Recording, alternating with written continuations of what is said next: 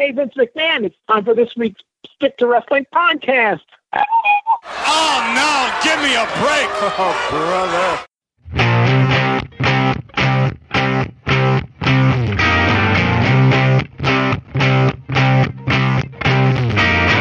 Hello, everyone. Welcome to Stick to Wrestling. My name is John McAdam. It's WrestleMania weekend 2023, and Vince McMahon looks completely ridiculous. Episode of Stick to Wrestling. I don't know if you've seen Vince with all the shoe polish in his hair and that ridiculous mustache, but if you have not, go out of your way to do so. Anyway, Stick to Wrestling is a weekly 60-minute podcast about classic wrestling, usually from the 70s, 80s, and 90s. And we are going to do a 1973 episode this week. More on that in a moment. But before I get into that, I want to invite everyone to join our Facebook group. It is a really cool place to discuss pro wrestling. Join it. It's free. Just ask to join. Now, I do this maybe every 6 or 7 weeks. I know there are some people out there who don't like Facebook. I would not be on Facebook if not for the wrestling groups. And I get it if you have not signed up for Facebook. Ryan Ashby, I'm talking to you. You follow me on Twitter. We communicate on Twitter, but you're not on our Facebook page. Ryan, here's what I need you to do. I need you to use me as a mentor, okay? And do what I do. I want you to lie to your family and friends, the closest people to you in your life. I want you to lie to them and tell them, oh, I'm not on Facebook. No, not me. Because, you don't want any part of that. You just want to be part of the Stick to Wrestling podcast group. So that's what I do. And I recommend if you're not on Facebook and you don't want to be on Facebook, that's the reason. Again, just lie to the people that mean the most to you in your life. And with that, I want to thank Vincent Roger, Matthew Hahn, Mike Leslie, and Mark Rock and Rollin for their generous contributions to the Stick to Wrestling podcast. It is ad-free. It is a completely free-to-listen-to podcast. If you want to say thank you, just PayPal us at prowrestlingarchives@gmail.com. No amount is too small, and certainly no amount is too large. With that, I want to bring on our occasional co-host who has a streak going on right now, Steve Gennarelli. Steve, thanks for taking the time and being on Stick to Wrestling. Hey, John, thanks for the invite. And it's an exciting time to be part of the Facebook group as we just had our draft for the baseball league, the Stick to Wrestling group. And I think the draft went really well. And since a lot of us here are big baseball fans, the season just started. I'm really excited. I'm excited too, even though I'm a Red Sox fan and we don't have very much to be excited about right now. Well, except for Marcelo Mayer might be coming up this year, and he's one of the best prospects we've had in quite some time. If you're into baseball and you're into me, which you ought to be into both, check out the 605 baseball special that is out right now. It's probably the first half an hour is just me and Brian Last doing nothing but talking baseball and just a little bit of wrestling. So you may want to check that out. Well, I heard it myself, and I highly recommend it. A lot of great Arcadian Vanguard veterans on there, like Lou Kippelman and Brian Solomon. So I give it 5 stars. 5 stars. That's the max. That's the most you can do. I'm not into this new 7-star thing they got going on. But anyway, all right. So this week on Stick to Wrestling, 50 years ago, an episode of Championship Wrestling from Florida aired. It is available on YouTube. Once again, if you're part of the Facebook page, you can just click the link and we'll bring you to the show. As a matter of fact, I put that on before this episode comes on. But yeah, we're going to review an episode of Championship Wrestling from Florida that aired, Steve, looks like June of 1973. Yeah, and this is a very interesting time for wrestling in general. I mean, just to kind of give you guys a state of the business at the time, we'll start off with our beloved WWF. Pedro Morales was still in the middle of his championship run, or actually in the final year of his run, and he had successful defenses against Moondog Mayne and Fred Blassie, and during the months that we're talking about here, June of '73. He had just had a 2-match series at the Garden with Don Leo Jonathan. In the AWA, Vern was, of course, in charge. And I did a little research on this. And this is something, I don't know if you would know this, John. I bet you probably did. I was checking to see, who were his major challengers in 1973. And surprisingly, the one that he seemed to face the most was superstar Billy Graham. The other guys that he had major matches with included Nick Bockwinkel and Billy Robinson. But the other thing that surprised me, and you can tell me if you knew about this, he wrestled a lot of enhancement matches, like when they did their TV tapings. And I did not know that. Yeah, he'd have matches with Kenny Jay and George Gadaski, those types of wrestlers, and other local Minneapolis-based prelim wrestlers. And I found that quite interesting, since the WWF never did that back in the day, and the NWA, I'm sure the traveling NWA champion didn't really spend much time wrestling in TV matches unless it hovered around an angle of some sort. The NWA champion did way more so. Sounds like a lot less than the AWA, but they were on TV. I mean, Race was on Florida TV maybe 2 or 3 times a year, and sometimes it would be just an enhancement match. Like, we want to show you who Harley Race is. WWF, you had the champion on TV, wrestling on TV maybe twice a year. You think that's about right? Yeah, that's fair to say, I would say. Yeah, I remember in 1985, Hulk Hogan wrestled Johnny Rodz, and it was the last time we saw Johnny Rodz. And then 1986, so that we all didn't just stop watching wrestling on Memorial Day weekend, he wrestled Bob Orton Jr. on regular TV, which is like, wow, that's a big was a big giveaway match for 1986. Yeah. And I think went in there against Rusty Brooks as well, if I remember correctly. That was when Randy Savage came out and challenged him. Interesting. And so yeah, I mean, this show, I mean, when you told me that this would be the topic for this week, it really kind of surprised me. 1973 is a little bit older than we normally would do. But when I watched the show, I thought it was very interesting. Gordon Solie is the host. And to me, this show kind of felt like, and some of our older listeners would remember this.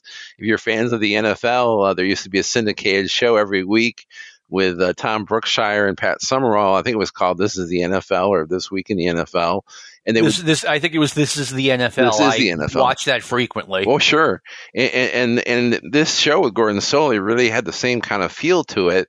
I mean, this is a 1-hour show, and if you go to watch it on YouTube, it's like a 40-some-odd minute show with all the commercials taken out. But in this show, there are actually clips of 8 different matches, which is really quite impressive when you think about it. It was, especially in a 40-minute span, and Gordon, it wasn't all wrestling. Some of it was Gordon doing commentary. Steve, when I was initially watching the show, the first time I watched it twice, I came away saying, okay, what was the point in any of that? And then the second time I watched it, I'm like, oh, okay, they got the individual wrestlers over. They really weren't pushing any storylines. They weren't trying to get you to, watch a particular match or a feud, but they got the wrestlers over. They got, and we'll go over them one by one, but second time around, I'm like, okay, I get it. Well, I think it's interesting as far as, I live here in Tampa now, and my wife grew up in Florida. She grew up in this area. And when she discovered I liked wrestling, was into wrestling, she told me, like, as a young girl in high school, it might be Saturday night, date night. She'd be waiting for her date to come and pick her up. And her dad would be on the sofa watching Gordon Solie and wrestling. And so this was, something that she remembered quite well. And, watching in this show, you have to remember Florida in those days, Florida in 1973, there were no professional sports whatsoever. I think the Cincinnati Reds had a minor league team that played single A ball here. They had the Dolphins. There you go. And also we had spring training teams that would come down. I think the Yankees actually worked out of St. Pete for a long time. And but the only really sports in the area, if you were a sports fan, were college sports. So this professional wrestling on a Saturday evening when it aired, this was really big time entertainment for the locals. There wasn't anything else. So I could see why him showing, and these weren't TV squatches that we're watching on this program. These are actual from live events, from like a big, their big city events, highlights of certain matches, or in some cases, most of the match. So why don't you begin, John, with your feelings about the very first match on the show? Well, I just want to quickly say, I hope Mrs. Gennarelli is not a Florida Gators fan. Not at all. No. Okay, good. All right. And going around Florida, the Florida heavyweight champion, depending on when the show aired, it aired sometime in June 1973, but I can't figure out the exact date. And Paul Jones and Buddy Colt were switching the title back and forth. So one of those guys was the Florida champ. Steve, they both wrestled on this show. Do you remember Gordon saying, the Florida heavyweight champion? Because I didn't catch that if he did. No, I didn't at all. Not at all, no. All right, that's a little bit weird then. The TV champion is Jack Briscoe, and the tag team champions are Roger Kirby and Bob Roop. Kirby was handed one half of the championship after Harley Race walked out. So I don't know what happened there. It's not in Race's book, but the opening match has a gentleman named Tosh Togo, who Gordon pointed out a couple of times was Oddjob in one of the James Bond movies, against a very young babyface, overmatched babyface, Stan Hansen. Now, I looked into this. Stan Hansen has his first career match listed. Now, has his first career match listed as January 1st, 1973. However, his next match is listed as March 1973, which makes me think that the January match may not have happened, or the date might be wrong. But this match took place May 8th, 1973. So we're getting Stan Hansen. He's barely even a rookie. Yeah, it's so good to see this match for a couple of different reasons. I mean, Stan Hansen would go on to have a Hall of Fame wrestling career, but to watch him here in the match, he looks like kind of a taller, lean version of a Greg Valentine. I mean, he's 30 to 40 pounds lighter than he would be in that first WWF run against Bruno a few years later, and he doesn't have the bleached hair and the goatee or anything. He doesn't really look like Stan Hansen that much. But in his work, as far as, you can tell he's a really green guy, because his work punches and his maneuvers were really kind of green looking. And Tosh Togo had been wrestling since like 1949, so he had been in the business about at least 25 years. And it's kind of funny, he was Oddjob in a James Bond movie. And around the time of this particular match, or at least when he was in the Florida territory, Tosh Togo actually filmed a very low-budget film with William Shatner in Tampa. And this movie is called Impulse, and I'm sure it's on YouTube. But he would have quite a career in Hollywood in different B-movies and also in mainstream TV shows. Tosh Togo was in a really famous episode of Gilligan's Island where Rory Calhoun played this guy who wanted to hunt Gilligan, and Gilligan was going to be his prey. It was kind of like a take on was that story, a short story, the Deadliest Game or something like that. I remember that. Yeah, I read that in high school. Yeah, and so he'd really been around, and so they have the match, and Togo wins with a stomach claw, which it just kind of seemed kind of a really awkward ending. I mean, he applied it once, and then Hansen kind of rolled into the center of the ring, and they applied it a second time, and they had to stop the match. It was a submission ending, and it was just kind of interesting to see this guy who was in his 50s beat this young, huge guy who was a lot bigger, and just beat him by a submission. It's kind of not what you're expecting to see. No, I mean, it's right here in my notes. Togo looks old, and he's a huge guy. He's got a huge chest, huge shoulders. And you have to remember, 1973, we are not that far away from World War II, which means that everyone who is Japanese, Russian, or German in wrestling is a heel, no questions asked. Now, somehow the Italians got away with it, Steve, but we're just not that far removed from having those stereotypical characters.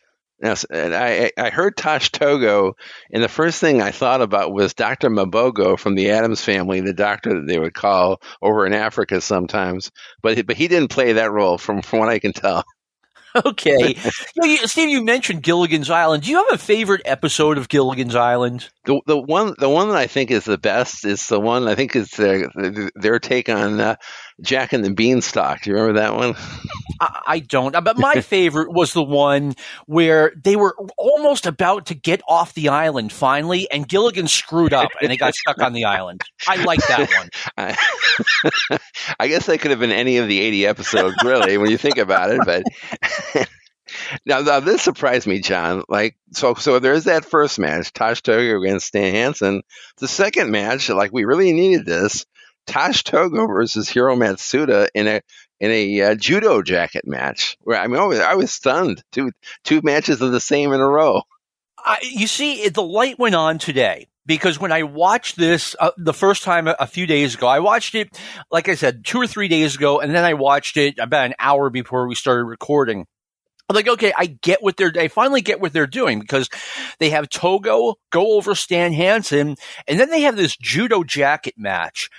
They need to explain the rules of this, Steve, because I had no idea what the rules were. I mean, maybe in Florida they had them so often that it's like, explaining the baseball rules over and over again during a baseball game. But we did not get any explanation, and I am still clueless.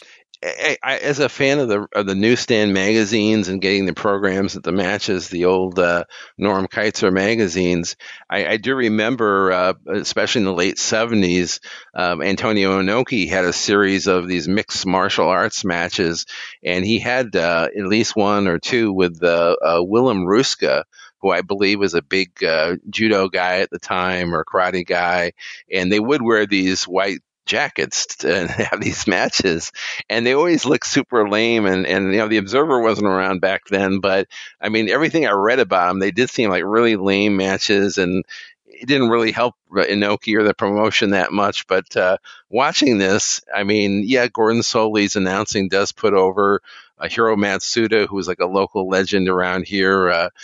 They put him over big time, and willingly so. That should happen, because he did a lot in this area. But the match itself was definitely like a negative 2 or 3 stars. It was like watching paint dry. No, it was not a good match. Wilhelm Ruska, and if you're in the Facebook group and you remember this, you have a better memory than I do, please post the information, because back in 77, or I want to say 77, it might have been 76, they had Wilhelm Ruska show up on WWF TV, then WWF TV, doing a judo jacket match. And it was like, it came and went. They had this guy on, they had this special match, and as far as I know, they didn't do anything with it. But you know what, Steve, I get what they were doing, because they show you Tosh Togo beating this big young baby face, and then they have Matsuda beat Togo, and it's like, oh, Togo's good enough to beat that guy, but Matsuda must be really good because he can beat Togo.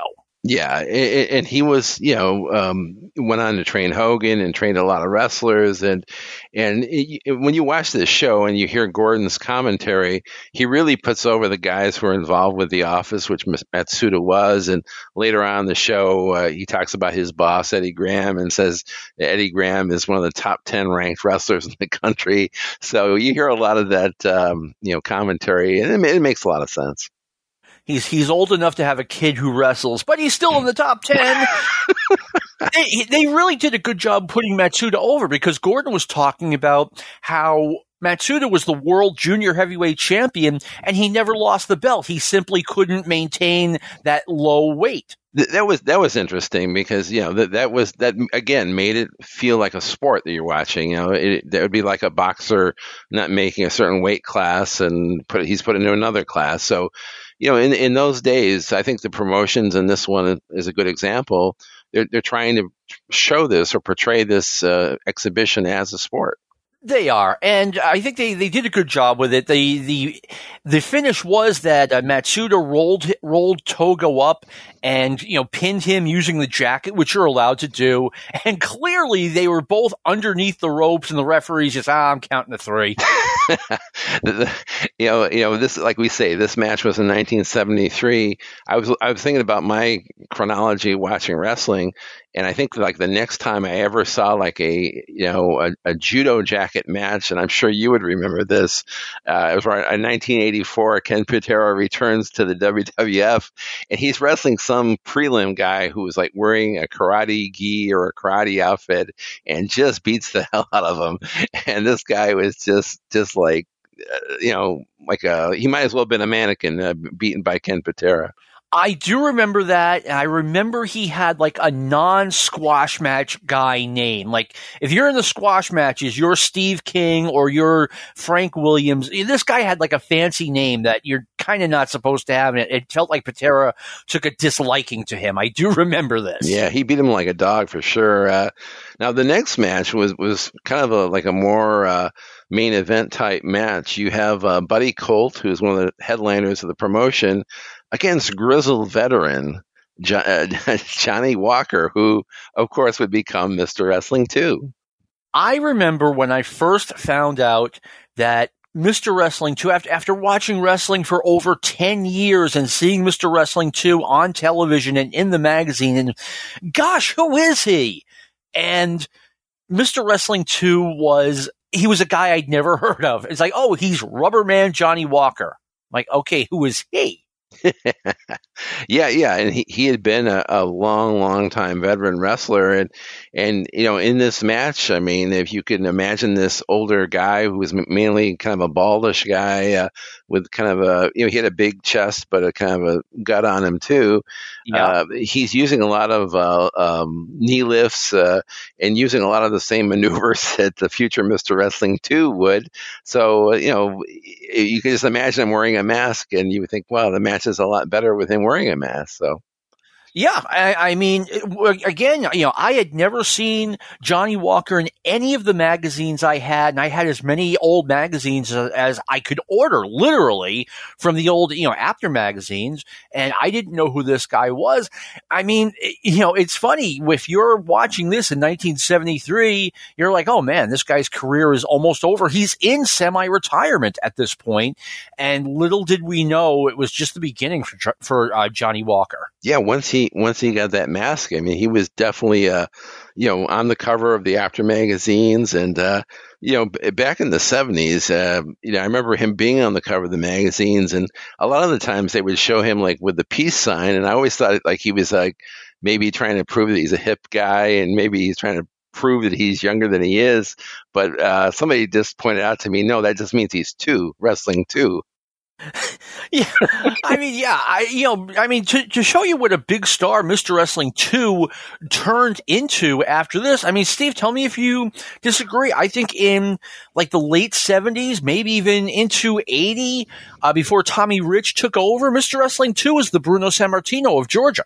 Yeah, he was extremely popular, and I would say, I'd say his career in a lot of ways is very comparable to Chief Jay Strongbow, because yes, they both wrestled in Georgia a lot, and they both took this weird career path of wrestling like almost an entire career under their own name or their original name. And in Scarpa's case, he became Chief Jay Strongbow and had a whole entire second career.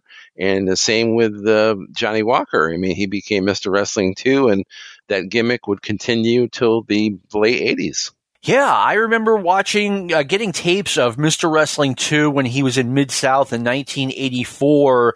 And by the way, it's on Peacock. The Mr. Wrestling 2 versus, first being Magnum TA's coach and then turning on him and becoming his rival, in my opinion, is the greatest wrestling story ever told. And it is available on Peacock. Start November 1983 and move forward from there. Steve, I think there are two things about this match that were true. Number one, it was very slow moving, but number two, it was a good match nonetheless. It was a very compelling match. I mean, you really felt like you were watching a competition, a match that had a lot of give and take, and each one would kind of get the lead in the match, and then they would lose it, and would go back and forth. There was some good brawling, there was some good wrestling added in. I had heard rumors, I'm sure you probably heard this too, that Buddy Colt was considered to come up north and wrestle Bruno and be a challenger to Bruno at one point. I don't know why that didn't occur. I know Buddy Colt got in that major accident that ended his career. Maybe that was what happened. Maybe the accident occurred before they could meet up. But I'm pretty sure that's the case. Yeah, and I can see in Buddy Colt, why he was really revered, and as I'm sure a lot of the listeners remember, he became one of the commentators on Florida Championship Wrestling and or Championship Wrestling from Florida, and he was looked upon as a local legend, but he had kind of a little bit of a Billy Graham vibe and a little bit of a Johnny Valentine vibe, just a kind of a large guy who was, tough in the ring, raw bone in the ring. And Johnny Walker, even though he looked over the hill and had kind of a paunchy look, he was just tenacious. He wasn't going to give up on this match, and he kept fighting for it. And so it was a good old school match. It was a good old school match. And one reason is because Johnny Walker, during the match, consistently was working on Buddy Colt's arm, and his finisher was a shoulder breaker. Mm-hmm. So, it totally made sense. Okay, go for the arm. And there was a spot in the match where Walker, out of nowhere, puts Buddy Colt in a reverse rolling cradle, and the crowd pops like crazy. And it's like 1, 2, and like the crowd's, getting hotter and hotter as they're waiting for that 3 count. And of course, he kicked out. But I mean, just a very different type of wrestling. Yeah, a good type of wrestling for sure. I mean, they definitely weren't looking into great bodies or, these larger than life characters. It was just good wrestling. And I would say watching Johnny Walker in this phase of his career, I would say he'd be kind of comparable to a Killer Carl Cox, a guy who's balding and, kind of like pudgy, but formidable, and definitely somebody who knows all the key maneuvers to be devastating and to win a match. Yeah, again, the business has changed so much, and everything has changed so much. It's been 50 years. This weekend, it's as we're recording this, it's WrestleMania weekend. Bret Hart said something that was controversial that, in my opinion, should not have been. He said that wrestling has become too phony, and he pointed out the spot where 10, 15, 20 guys are standing outside the ring, and someone jumps off of something very high and lands on them, and they all go flying around like bowling pins. And hey, that's a fact. That looks ridiculous. The counterpoint to that is, on this show, nothing looked as ridiculous as that, but I don't think anyone could have watched this and been like, oh yeah, this is real competition. None of this is predetermined. Right. Yeah, I can see Bret's point. I mean, that one spot I'm not an ardent watcher of AEW, but it seems, I know I listened to the reviews with Jim Cornette and Brian Last, and it seems that those types of spots come up way too frequently on these shows, and I've seen it on WWE too, where they have that obligatory spot where the wrestlers are standing together and get thrown down like bowling pins. But yeah, I mean, to challenge Bret, I mean, there's a lot of good wrestling on WrestleMania last night. WrestleMania, the second half is tonight, and even the ladies match with Charlotte against Rhea Ripley. I mean, that's state of the art.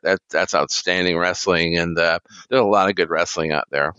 No, there definitely is. That's a spot that I can see, okay, you do it once, and then you put it away forever. And they definitely have not done that, meaning the wrestling business. Now the next match on our TV card here is Eddie and Mike Graham versus the Interns. And this match, again, and this which kind of made this show so cool, these weren't just Florida matches. This particular one was from the Omni in Atlanta. So what did you think about this matchup? I thought they kept the match, or they kept the match itself kind of short, or at least what they showed us was kind of short. They made a big deal about the brand new Omni Center in Atlanta, Georgia, making it sound like, it was I'm sure it was for 1983, 1973. How many times we're going to make that mistake? A state-of-the-art arena, which again, I'm sure it was for the time. I absolutely loved the interns gimmick. I think it's hilarious. Two guys, you go into a hospital, you see the interns dressed up in these bright white costumes, or at least you used to. And that's what the interns had here. The white masks, the white tops, and the white trunks. I thought it was hilarious. I always did. I guess the medics weren't available. Yeah, really? Yeah, they're out in California. We have interns out here. But yeah, it was ludicrous. I mean, just to see these two buffoons in their outfits, and Eddie Graham, he had a lot of fire. He definitely looked over the hill, but he'd been wrestling. I mean, he wrestled in New York in main events in the 50s, and Mike Graham is still very, very new to the business, probably in his second year of wrestling, I would think. But they did a fine job. I mean, this is more or less almost like a squash match with them going over and doing all the tag team spots, like getting both of their opponents in the figure four or in a spinning toe hold or something to end the match. But it was good to put them over, since this is basically their program. Yeah, I think Mike Graham started in 1972, so he's very fresh here. I mean, what they showed was good. They finished them off. The Grahams finished the interns off with a double figure four leg lock, which the ref just let go, which is fine. And now you've got me thinking about the medics, Dr. Ken Ramey and the medics. It sounds like they should be playing CBGB in 1979 or something. Yeah, they could have been the opening act for NRBQ. There you go. We managed by Captain Lou Albano. Steve, why is it that, and it's been 20 years now, why is it that Mike Graham is so unpopular / disliked amongst the internet wrestling community? I have always been a big fan of Mike Graham. I don't get the heat, as the kids say. I think what it is, I mean, this is just my take on it. I just think that when he used to do those old roundtable WWF shows where they would talk about a certain historical topic, and also all the number of shoot interviews he did with Sean Oliver and different people, I mean, he always just came off as either a complete know-it-all, I was the one that put together the NWO gimmick, and all these. Did he really say that? I'm sure he did at one point. I'm sure he did. Okay. It seems like they all say that at one point, but he just comes off so braggadocio, and and he says if I had a minute with Kevin Nash, I could beat him up, and maybe he could have. I mean, I don't know. He could have.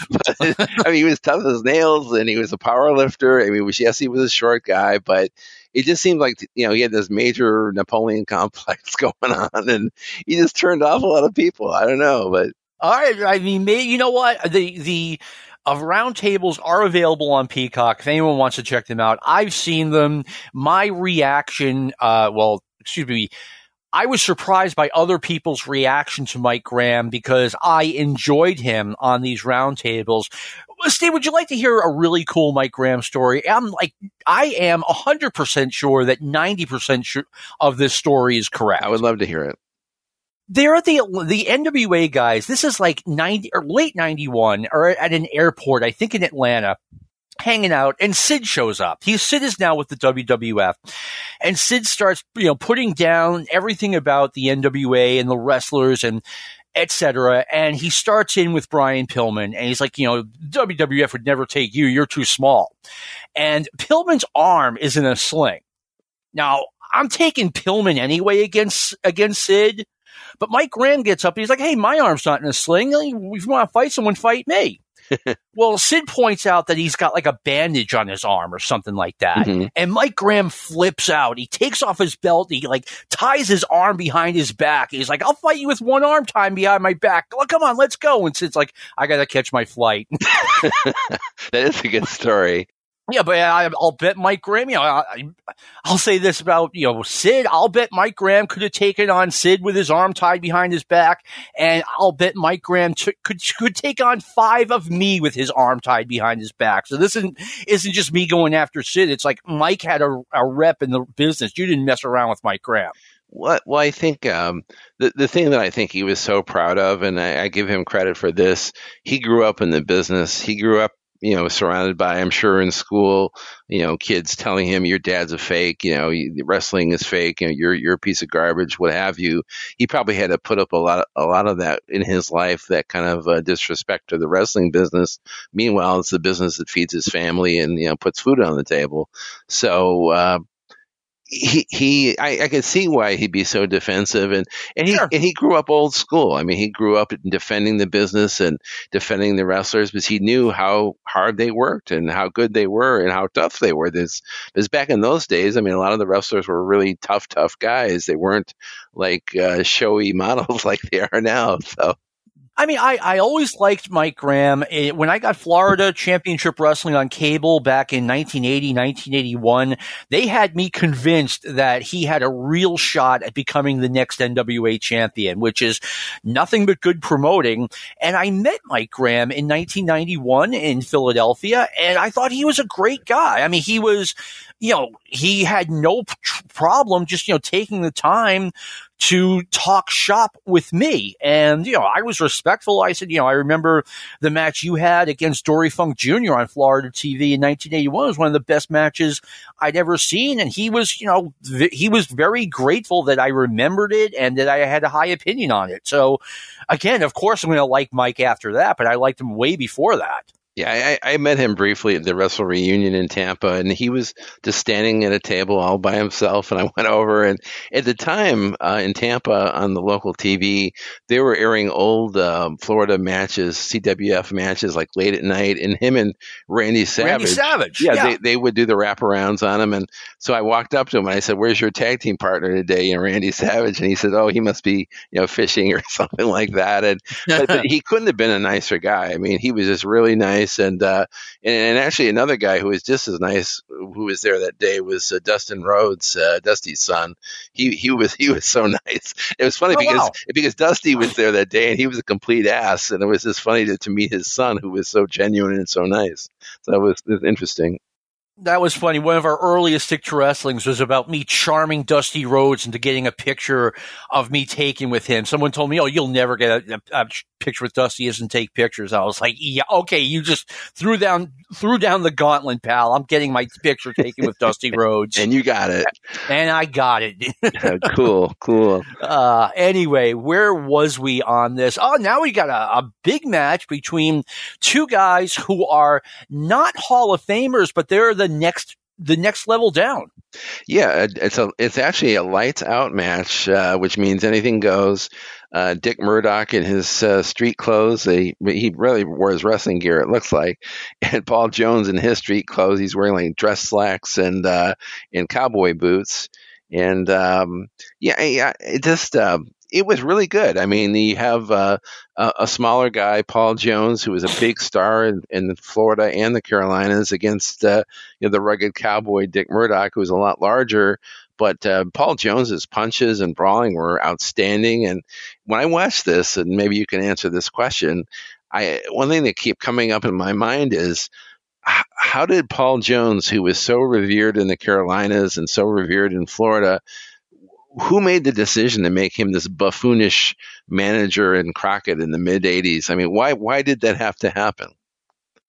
I don't know. My understanding, and in a way, it's sad that is what Paul Jones absolutely is best remembered for, being on national cable television as this buffoonish manager. And I think part of it was that he just wasn't good in that role. He really wasn't. It was just that Crockett, from everything I've heard, Crockett liked him and wanted to keep him employed, and Jones had a bad back, so they made him a manager, but he was never a good manager. Like, even before they got on WTBS, like when they were just doing, when he was just on Mid-Atlantic Championship Wrestling, he was bad.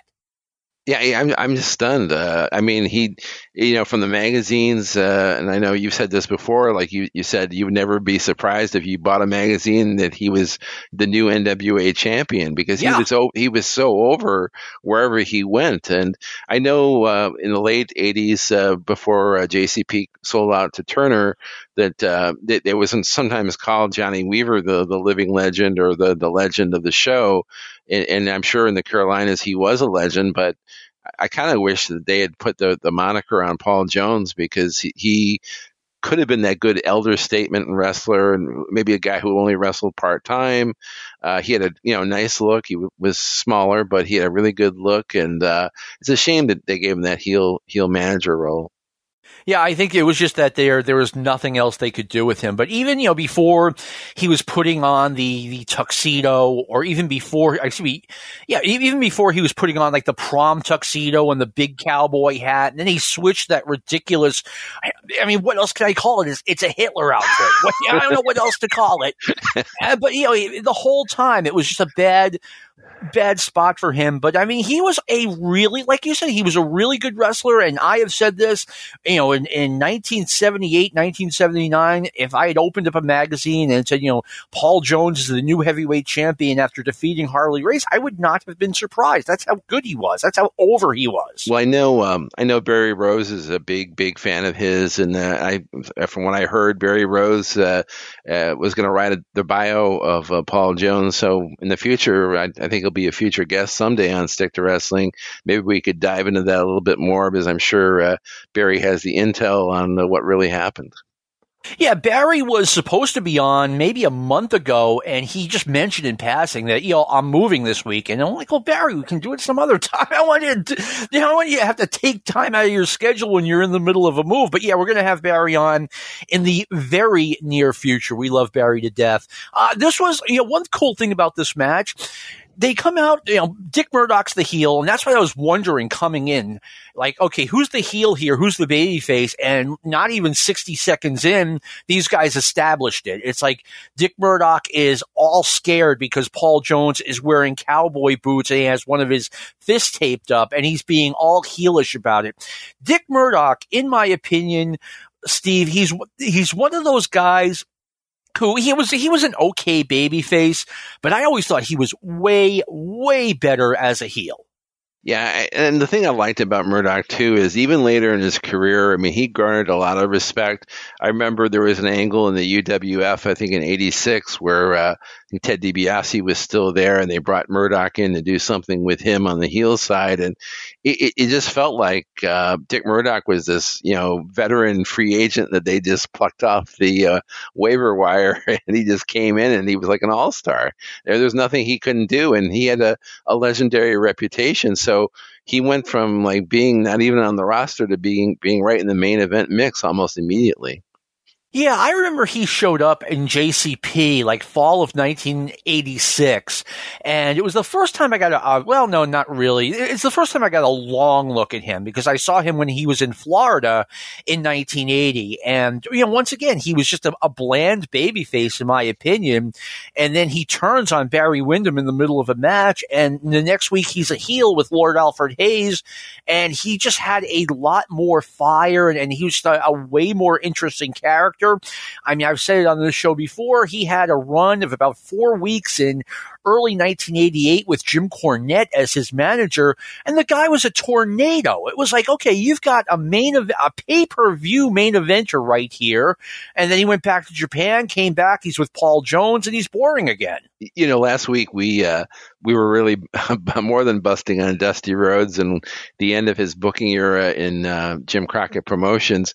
But what you just said really resonated. I mean, they could have put the Outlaws back together again. In fact, they did that very briefly for that run in Detroit. They did a night where the Sheik came back and teamed with I think the Sheik teamed with Kevin Sullivan against the Outlaws, Dusty and Murdoch, and they actually popped the house. I think they had the biggest box office of any of the Great American Bash shows in '88, and they were going to do it again. And the Sheik wanted more money, and they didn't run the second show. But that would have been maybe the perfect spot for Dusty, who wanted to keep doing his thing, but maybe, get him in this like kind of retro team with Murdoch, and I bet you they could have pulled that off. I mean, look, it was a virtual certainty that Dusty was going to get the job as the booker, and then he blew it, okay? Mm-hmm. And he quickly found himself outside of the promotion. And to Dusty's credit, he went to the WWF, which is something we did not see coming. And then moving further down the road, he was a main eventer in the WWF, which I absolutely did not see coming. I thought, Vince gave him a little bit of an embarrassing gimmick, and that was done on purpose, but at the same time, he got over, and they didn't push him down our throats. I can't say that. And he had a main event series against Randy Savage that drew really well. And then before that, the series with Big Boss Man drew well. So I give Dusty all the credit in the world. And then the Ted DiBiase feud did well. Yeah. I mean, Dusty could get himself over really at any point. I mean, if you remember the very last dying days of WCW, I think the last two episodes that they ran on TNT, actually Dusty and Flair were like the top stars of the promotion again. Everything had come full circle. It was unbelievable. I think they did that on purpose. They knew that the promotion was not going to be around at all in the next 2 weeks. So let's just have two going away shows, and one of them was Ric Flair wrestling in a T-shirt against Sting. That was embarrassing. That was pretty bad. But all right, so this was a good match. Let me see. Paul Jones, I never understood this. We've talked about this on the show, but we haven't in years. In 1980, he came back to Florida under a mask as Mr. Florida, and it couldn't have been more obvious who it was. But I never understood it. It's like, okay, you can have a big name in Paul Jones who has a long history of being a pro wrestling star in Florida, but instead you put him under the mask, which you could do with anybody. It made no sense to me. But didn't they do a similar angle with Morocco where he was like the Magnificent M or something like that? They did, but he got quickly unmasked, and that was his heel turn. Right. He was a babyface before that, and that kind of explained everything. He comes out, he's got his head shaved, and he's talking about how, he could be the next Jack Briscoe, but, he wasn't friends with the promotion, so he was going to go this, he was going to be, Mr. M. That's who he was. Mr. M, that's right. And then 3 years later, on Georgia TV, he was Dr. X for a few weeks. So I don't know why Morocco just enjoyed doing that sometimes. Well, our next match on this show was actually a battle royal, and this was kind of interesting. As it worked out on the show, Gorgeous George Jr. actually dumped out Ron Fuller to win the 19-man battle royal, and he won the prize of $6,012. So, what are your thoughts on that battle royal? Well, the first thing on my screen, big bold letters, Battle Royal, and then it says $6,012. So I'm glad I didn't just imagine that twice. I'm like, why? We better throw another $12 in here. I mean, I thought they did. Battle Royals usually stink. This was a good 4 or 5 minutes of television. They did a good job editing, and plus the guys in the match kept it moving. So I give them credit. This was enjoyable battle royal watching for me. What I think really set this one apart compared to the ones that you and I have discussed, like you mentioned some that happened in Boston where it was the first card of the night and then the promoters had to scramble to put together matches. Well, this worked out a little bit better because you could tell just from the limited action that we saw that some of these guys, Ron Fuller specifically, he had been involved in kind of a big angle or big getting bloodied up on the show earlier. So he comes out like the Spirit of 76, all wrapped up with the tape on his head, and he's just like throwing these tremendous work punches, but he looks like really a great worker in there. And so there was actually some storyline that you could tell from something that happened earlier in the card, and it made a lot of sense.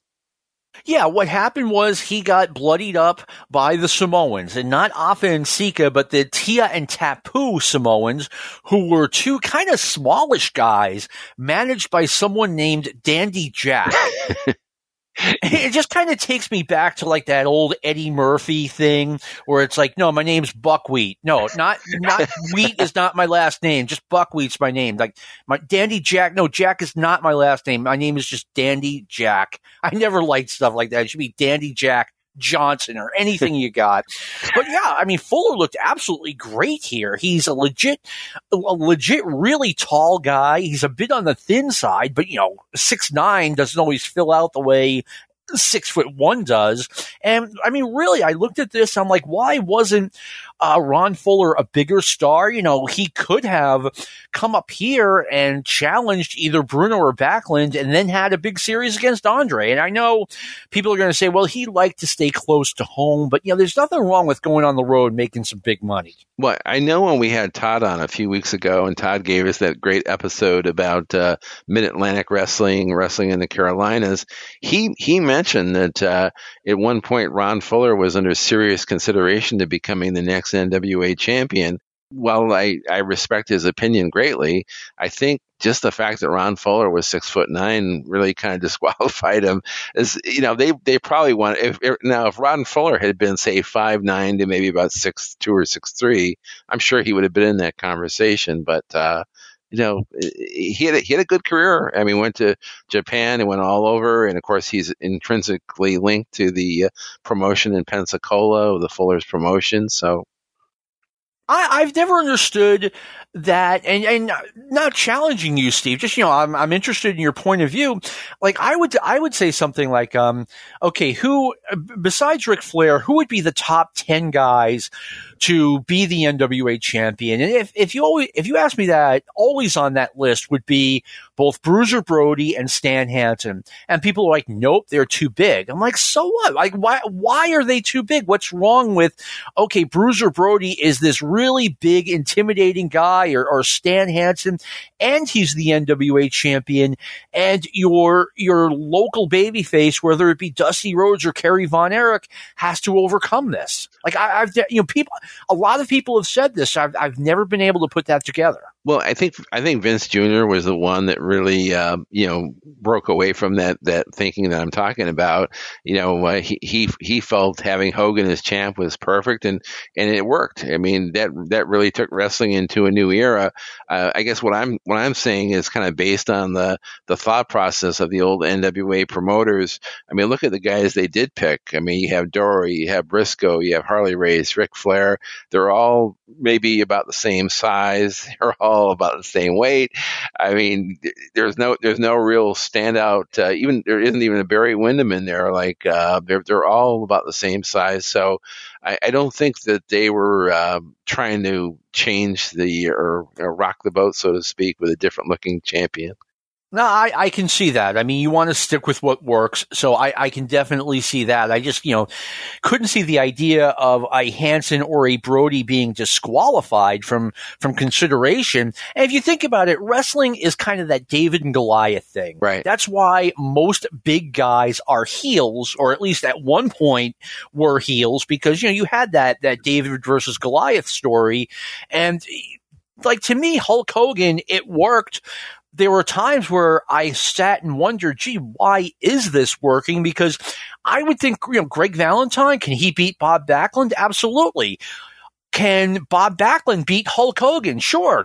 David versus Goliath. Can Greg Valentine beat Hulk Hogan? Absolutely not. But it didn't matter. People went to buy tickets to see it. The smaller heel get beaten up by big Hulk Hogan. Yeah, they definitely changed the way the business went when WWF did that change. Now, another match on this card, this of all the ones that we've talked about and the ones that are left, this is probably the one that they showed the very least footage of. Tony Charles versus Big Jim Brooks, who apparently is the cousin of Dick Murdoch. I did not know that. It's right here in my notes. Before I saw this tape in the, this was floating around back in the 80s. I've seen this before, but like before I got this, I had never even heard of Big Jim Brooks, and now I know that he's Dick Murdoch's cousin because I had no idea 60 seconds ago. And Tony Charles, for the fans that didn't know, I know Jim Cornette has mentioned him a lot on the podcast over the years. Just a guy who was kind of like your Dean Malenko of the 70s. Maybe he's just somebody who had all the holds and had all these different maneuvers and great flexibility and brought a European style of wrestling. And it's a shame, really, on this tape that we only get to see him for probably less than a minute. No, he was an excellent worker. I mean, anytime, you have the chance to see a Tony Charles match, I recommend you do so because he was really good. And you're right. I wish we could have seen more of him here. He had a son who about 40 years ago got a scholarship offer to play football at Alabama, and something happened. He got sick and he wound up not doing it. But certainly, we all know how good you have to be to play that level of college football. And so, just obviously there's some great athleticism running through that family. Oh, yeah. He was definitely a standout. And then the next match, and I guess it's probably the last one of the show, Jack Briscoe against Bobby Shane in the main event of the Hour of Wrestling. Two huge stars from that era. This is about a year before, not even a year before, Jack Briscoe won the NWA championship, and he was seen as a rising star, almost like that was, I don't want to say a foregone conclusion, but you would think in 1973 Jack Briscoe was going to be a future NWA champion, and you didn't have to wait much longer. Yeah, according to the record I'm looking at, Harley Race did beat Dory Funk on May 24th in Kansas City, Kansas. Harley's close to Harley's home. And then Jack won the title on July 20th of 73 in Houston, Texas. And okay, so the next month. Yeah, the next month. And in fact, when I watched this, I was kind of under the assumption that Jack Briscoe was the champion at the time, but it was just like a month or so prior, I guess. Yeah, Jack Briscoe was billed here as the Florida television champion. I don't really have a perspective on how big a belt that was, but here's something I miss about wrestling, Steve. And this started going away, over 40 years ago when I noticed that Georgia Championship Wrestling, they used to have a Georgia heavyweight champion. Here's the Georgia heavyweight champion, Tommy Rich, and I liked that. I liked it when they had a Florida heavyweight champion. Now, in World Class, their biggest champion was the Texas heavyweight champion. Mm-hmm. And early 80s, that all went away. The Georgia champion became the national heavyweight champion. The Florida kept putting different championships out there that were bigger than the Florida championship, whether it be the Southern championship, the international championship, the North American championship. World Class went to the American heavyweight champion, but I miss state titles. Well, that makes a lot of sense. And I do know as a magazine reader, the Missouri State title seemed to be the biggest of them all as far as the most important, and seemed like the Missouri State title was the one that would take you to the NWA championship at some point. But Jack Briscoe here, he's definitely in his prime. He just has this, he has that aura of a champion. He is a great amateur wrestler, as most probably know, but his brawling is very good. But he just has this tremendous look. I mean, he looks like a completely polished, completely professional championship wrestler. And I can see why it was fairly easy for the NWA promoters to give it the green light and say, this is the guy that we want to build around. And he would end up having a good three-year run or so. He was only champion for about 2 years, maybe about 2.5. And I know Jack just got tired of the schedule. But Jack Briscoe, I remember getting Florida Championship Wrestling in 1980 and seeing him for the first time. Now, 1980, he's past prime. Let's be honest. Yeah. And it was the first time I watched the guy wrestle, and I was like, oh my God, this guy is so good at what he's doing. Yeah, he was just so polished in the ring, and just, there wasn't anything he couldn't do, and he just looked like a champion. I mean, he looked like the kind of a guy you could have put out with Howard Cosell or one of the top announcers, and it really made wrestling feel like it was a big time thing. And I think he definitely stands up along with Bruno and Vern and the Funks, Dory and Harley. I mean, they're all great champions in their own way, but there was something special about Briscoe. And I know, later on when they had to pick Backlund to be the next long-term WWF champion, they really wanted Backlund to be kind of patterned after Briscoe. And I think had there not been a Briscoe, there probably wouldn't have been a Backlund as champion. That's a really good point. As a matter of fact, if it's, 1976 and then Bruno Sammartino is like, look, get this belt off me, I've had it. I really would have, I would have flown Jack Briscoe up to New York and had a long talk with him. And, I said, look, I know not long ago you told the NWA, look, I want out of this schedule. Our schedule is nothing like that schedule. I'm not saying it's not a pro wrestler schedule, but it's not NWA champion schedule. And I think Jack Briscoe would have been absolutely fantastic in Backlund's role. Not that Backlund wasn't, but Briscoe, I mean, if I'm in Vince McMahon Sr.'s place in 1976, the first call I would have made would have been to Jack Briscoe. Yeah, I think he would have been great if he had been willing and his health was good enough. I think he would have done a great job with it. Bobby Shane is a guy that is sadly forgotten by a lot of people. You could tell he was very animated in the ring, had a really, for its time, very outlandish ring gear, and yes. he was really quite the character. And from different things I've read, people have speculated that had he lived, he would have been a major player in the 80s, maybe not so much as an active wrestler, but they thought he would have been either a top booker or, played a major role in the wrestling game in the 80s. Yeah, it's a shame. As many of us know, Bobby Shane died in an airplane crash, which just happened way too often for entertainers in the 50s, 60s, and 70s.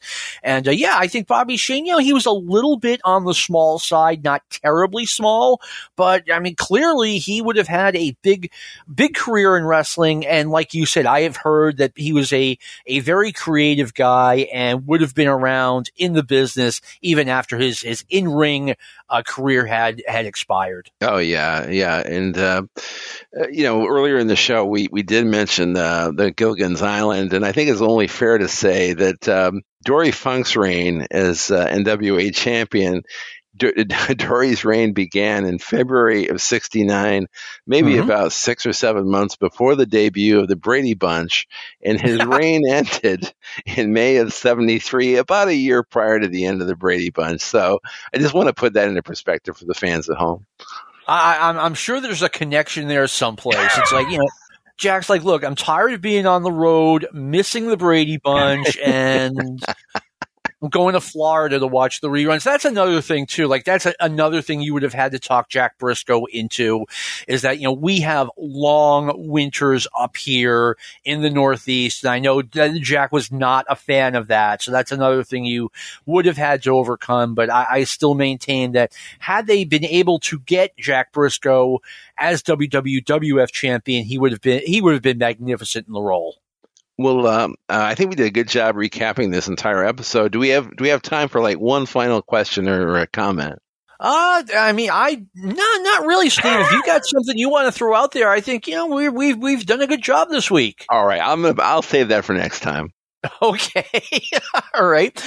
So, Steve, I want to thank you for being our guest co-host, our usual co-host on Stick to Wrestling. Thank you for taking the time. No, it's great. It was really fun to revisit part of wrestling I'm not too familiar with, 1973 Florida.